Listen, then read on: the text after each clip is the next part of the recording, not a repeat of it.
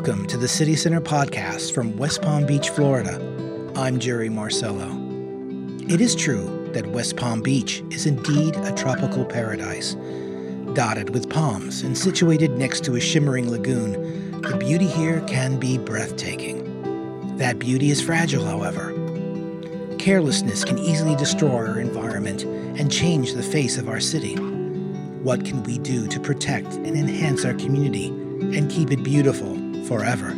Joining us is Dwayne White, coordinator for the city's Keep West Palm Beach Beautiful program. Dwayne, welcome. Thank you, Jerry. Dwayne, the Keep West Palm Beach Beautiful program is obviously an extension or a growth out of the Keep America Beautiful program, which has been around for many, many decades. What was it about Keep America Beautiful that made it so successful, and how does that apply to West Palm Beach? How did it grow into Keep West Palm Beach Beautiful? Well, Jerry, I'm old enough to remember those commercials. The way it has grown is to inspire communities and residents to partner for the purpose of making sure our neighborhoods are clean, that they're resilient and beautiful. It usually seems to be the Keep America Beautiful campaign is about litter and picking up litter. I remember seeing those messages as a kid. Is that part of the mission for Keep West Palm Beach Beautiful? Yep, we share the mission. So just to clarify, the Keep America Beautiful program, we're an affiliate. There's over 700 affiliates throughout the nation. Right. Are there other neighboring counties and cities that are involved? Definitely. So there's Keep Palm Beach County Beautiful, who we partner closely with. They've been a great supporter of us and helped us throughout our transition. Okay, so let's get down to basics. Keep West Palm Beach Beautiful. What is its mission? What are you guys trying to do? So at its heart, the mission is to make it a community-led effort. So with beautification, if it's reducing waste, recycling programs, putting it into litter, abandoned vehicles, illegal dumping, these are priorities that city leadership has identified, and this is what we're addressing. How bad is illegal dumping? It's bad. I work out of Public Works, so I'm aware of the weight that's picked up weekly, just on a daily basis. So right now we're well over 100 tons year to date, just in illegally picked up trash. Okay, so people will dump litter, trash, construction materials literally on the side of a sidewalk, anywhere that people aren't watching. Is that what's really happening? Exactly. So we're a growing city, and with all the new construction and developments happening, the primary cause of litter happens to be construction material, furniture, when people are moving out, and it's just discarded on the side of the streets, within our alleyways, and our program is built to address that. Say I'm a resident, and one day I wake up and I look out on the corner of some empty lot nearby me, and there's a bunch of material that suddenly appears, a lot of trash, a lot of junk. What do I do? Who do I call? So there is the WPB Key app, which I highly recommend that residents download and use. You can take a picture with the app, and you can select the department, which will be Public Works, if it's illegal dumping, and then we'll be notified of that illegally dumped material. You can always just make the phone call, see that you see illegally dumped material, and it'll be addressed. Is there any kind of prize or return for this for people calling? Prizes or awards, definitely. So if an individual was to be able to identify an individual by taking a picture of their vehicle, perhaps their license plate, and they can prove that that individual was the culprit for the illegal dumping, it's up to $500 for the award. Wow. Okay, and it's important, though, that you just take a picture. You don't necessarily confront these folks. Not at all. Not at all. Do not engage. Don't be confrontational. You want to avoid confrontation, but at the end of the day, it's just being involved in your community.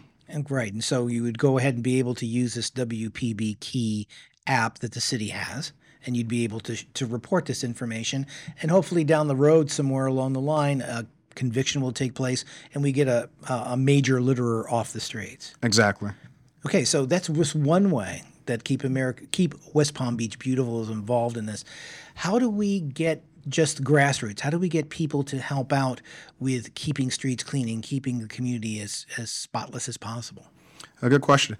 So part of my job is to engage the community, and throughout the year we've created events, community sign-up events where we partner with Palm Beach Atlantic. We've partnered with Beach Bucket Foundation, Surface 71, many other organizations that have the same values as us, where they want to clean up the parks, our roadways, the alleyways, and within our communities as well.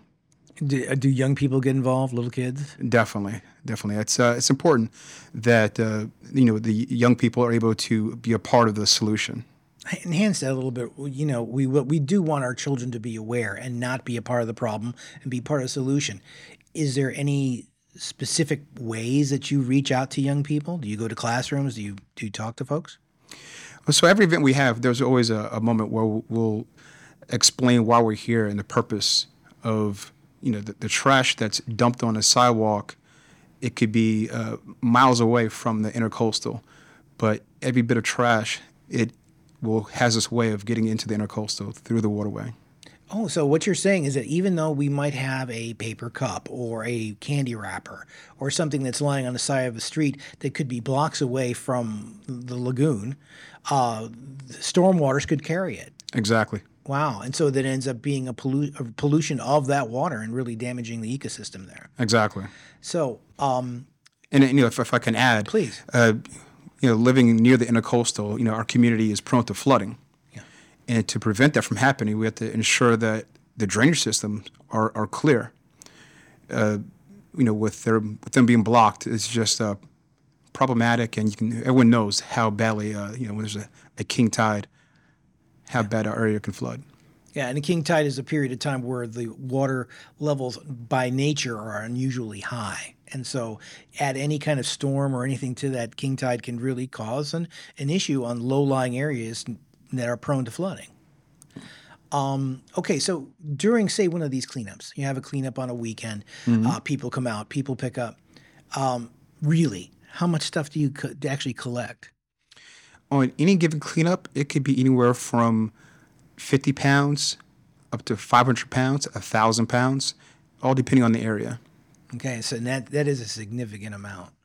So, okay, so we talked a little bit about education. We gather during the events and talk to folks. What other ways and what efforts do you have to tell people about not only keeping the area clean, but also taking steps to improve our sustainability, to improve the green quality of our city? So improving the green, I work with sustainability. They're an awesome team and department planting trees, and we're always continuing to educate the community on the importance of maintaining the vegetation that we have. Yeah, it's important for the shading of communities to lower the temperature of our neighborhoods, and to it's the air we breathe. Yeah. And one of the things that I know that I was really surprised about, because you have, you think of things like crushed pop cans and empty bottles and candy wrappers and chip containers and all that kind of stuff as being the standard trash you see around. Is it true that cigarette butts have a lot to do with it? Is that really an issue, or is that sort of going away? No, that is true. The most littered item are cigarette butts. Wow. And so don't they just sort of fall apart and go back into the... Not at all. They are not biodegradable. It's important that cigarette butts are disposed of properly. What can we do as a city to sort of manage that and try to keep that under control? As a city, we could collect the cigarette butts and make sure that they're disposed of properly inside a container that's intended for cigarette butts.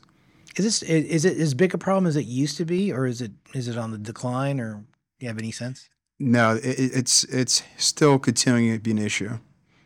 We talked a little bit about that there are multiple affiliates close by. We have the county, we have other cities. There's Coral Gables. Right. That's one of them. And there's a Keep Florida Clean, isn't there not? Yep. They're our big sister, you would call it, organization. Yeah. Where they are helping us as well, where we're working with them. When you say you work with them, what sort of things do you do?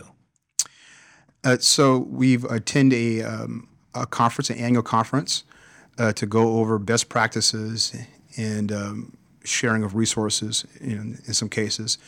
We have access to certain grants. For example, there's an FDOT grant that Keep Florida Beautiful has access to. And as an affiliate, We also have access to $15,000 potentially. Fantastic.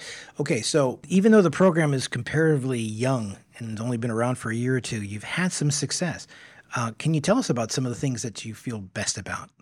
So far year to date, we've had over 32 events. Our biggest event so far year to date has been International Coastal Cleanup. We partnered with 5 different organizations. It was Palm Beach Atlantic, Beach Bucket Foundation, Surface 71, Visit Palm Beach, and Palm Beach County. Yeah, that was year to date, probably our biggest event. Collectively, we picked up over 12,000 pounds of trash year to date. And it's, it was going forward. I mean, I don't know if the community is aware of it, but Public Works is actively picking up illegally dumped material. Year to date, we're well over 110 tons of debris. That's something else. What about abandoned cars? Is that anything that you guys are involved with? Yep, I'm a part of an abandoned vehicle subcommittee. And on abandoned vehicles, we've tagged 265, and out of that 265, 87% have been complied with. Well, basically they've been tagged and they've been moved. And that cleans up the streets. Exactly. Compliance is what we're after. What is the biggest challenge that you see as far as the mission of Keep West Palm Beach Beautiful? What is the greatest challenge and thing that's keeping you from reaching your goals? Yeah, I'm highly motivated to work with so many amazing people within the city. I don't see the challenges. I see the opportunities, and I see the positive momentum that we're already making. I mean, I have awesome, amazing leadership within Public Works. Leon Pender, Amy Marks. They've given me the space to operate and to help coordinate all the events that I could think of. They've just been nothing but supportive. But amongst the community, is there a mindset? Is there a lack of information that you're really working against? What will make you even more successful out in the community than you already are? So what will make it more successful is when we get the community more engaged within their own neighborhoods to clean up and take pride in their own communities. When it comes to cleanups, we can always organize volunteers who may not be from that community, but to have the communities themselves take pride in their community and want to clean up. It all starts in individual neighborhoods, people keeping their own blocks clean and policing and doing all the good things that are right next door. Exactly. I mean, really, as much as just making sure in front of your own home is as clean as it can be, if it's beautiful as it can be. That's what it comes down to. That's why it's called West Palm Beach, Keep West Palm Beach Beautiful. Exactly. So it really develops pride. You're into creating a sense of community, pride in the community, pride in the place that you live. And it seems to me like a cornerstone of what you're all doing. Absolutely. It's everyone deserves to live in a beautiful community. It doesn't matter your income level or where you're from or which neighborhood you live in. Every neighborhood has the same opportunity to be as beautiful as the next. Dwayne, you have an opportunity now. You got the mic in front of you to share a message with the folks at home, the people who are thinking about getting involved in the program, maybe volunteering. And we're going to talk about that in just a moment. Maybe volunteering. What is the message you would want to share with them? The message I would want to share about the program, it's not my program. It's not the city's program. It's your program. It's a program intended for the community. If you have ideas for an event, take ownership of it. Be the lead. My job here is to help coordinate, to help facilitate, and I take pride in the connections I've made and the relationships I've built with the residents, our community partners, volunteer partners. I mean, it's just a community coming together to really make it happen. So you've mentioned a couple of times volunteers and becoming a volunteer. I guess the big question here is, how do people become involved and volunteer to be part of the program? Well, Jerry, they can always go to wpb.org/beautiful, and that is our Keep West Palm Beach Beautiful website. And from there, they can volunteer. They can be there, volunteer to be a site coordinator, where they can arrange their own cleanup events, which I will help facilitate, with bags, gloves, pickers, buckets. And they can always give us a phone call. My number is 561-822-2787. 2148. And you can reach me by email. It's dwight@wpb.org. Fantastic. Dwayne, what you're doing is very, very important. We appreciate your time this afternoon. Oh, thank you, Jerry. Thank you for having me. The City Center podcast is produced by the City of West Palm Beach. We hope you found today's discussion useful. And if you did, please subscribe. If you have any questions or comments, please write us at podcast@wpb.org. If you wish to learn more about Keep West Palm Beach Beautiful, visit the city's website at wpb.org/beautiful. This is Jerry Marcello. We'll see you next time.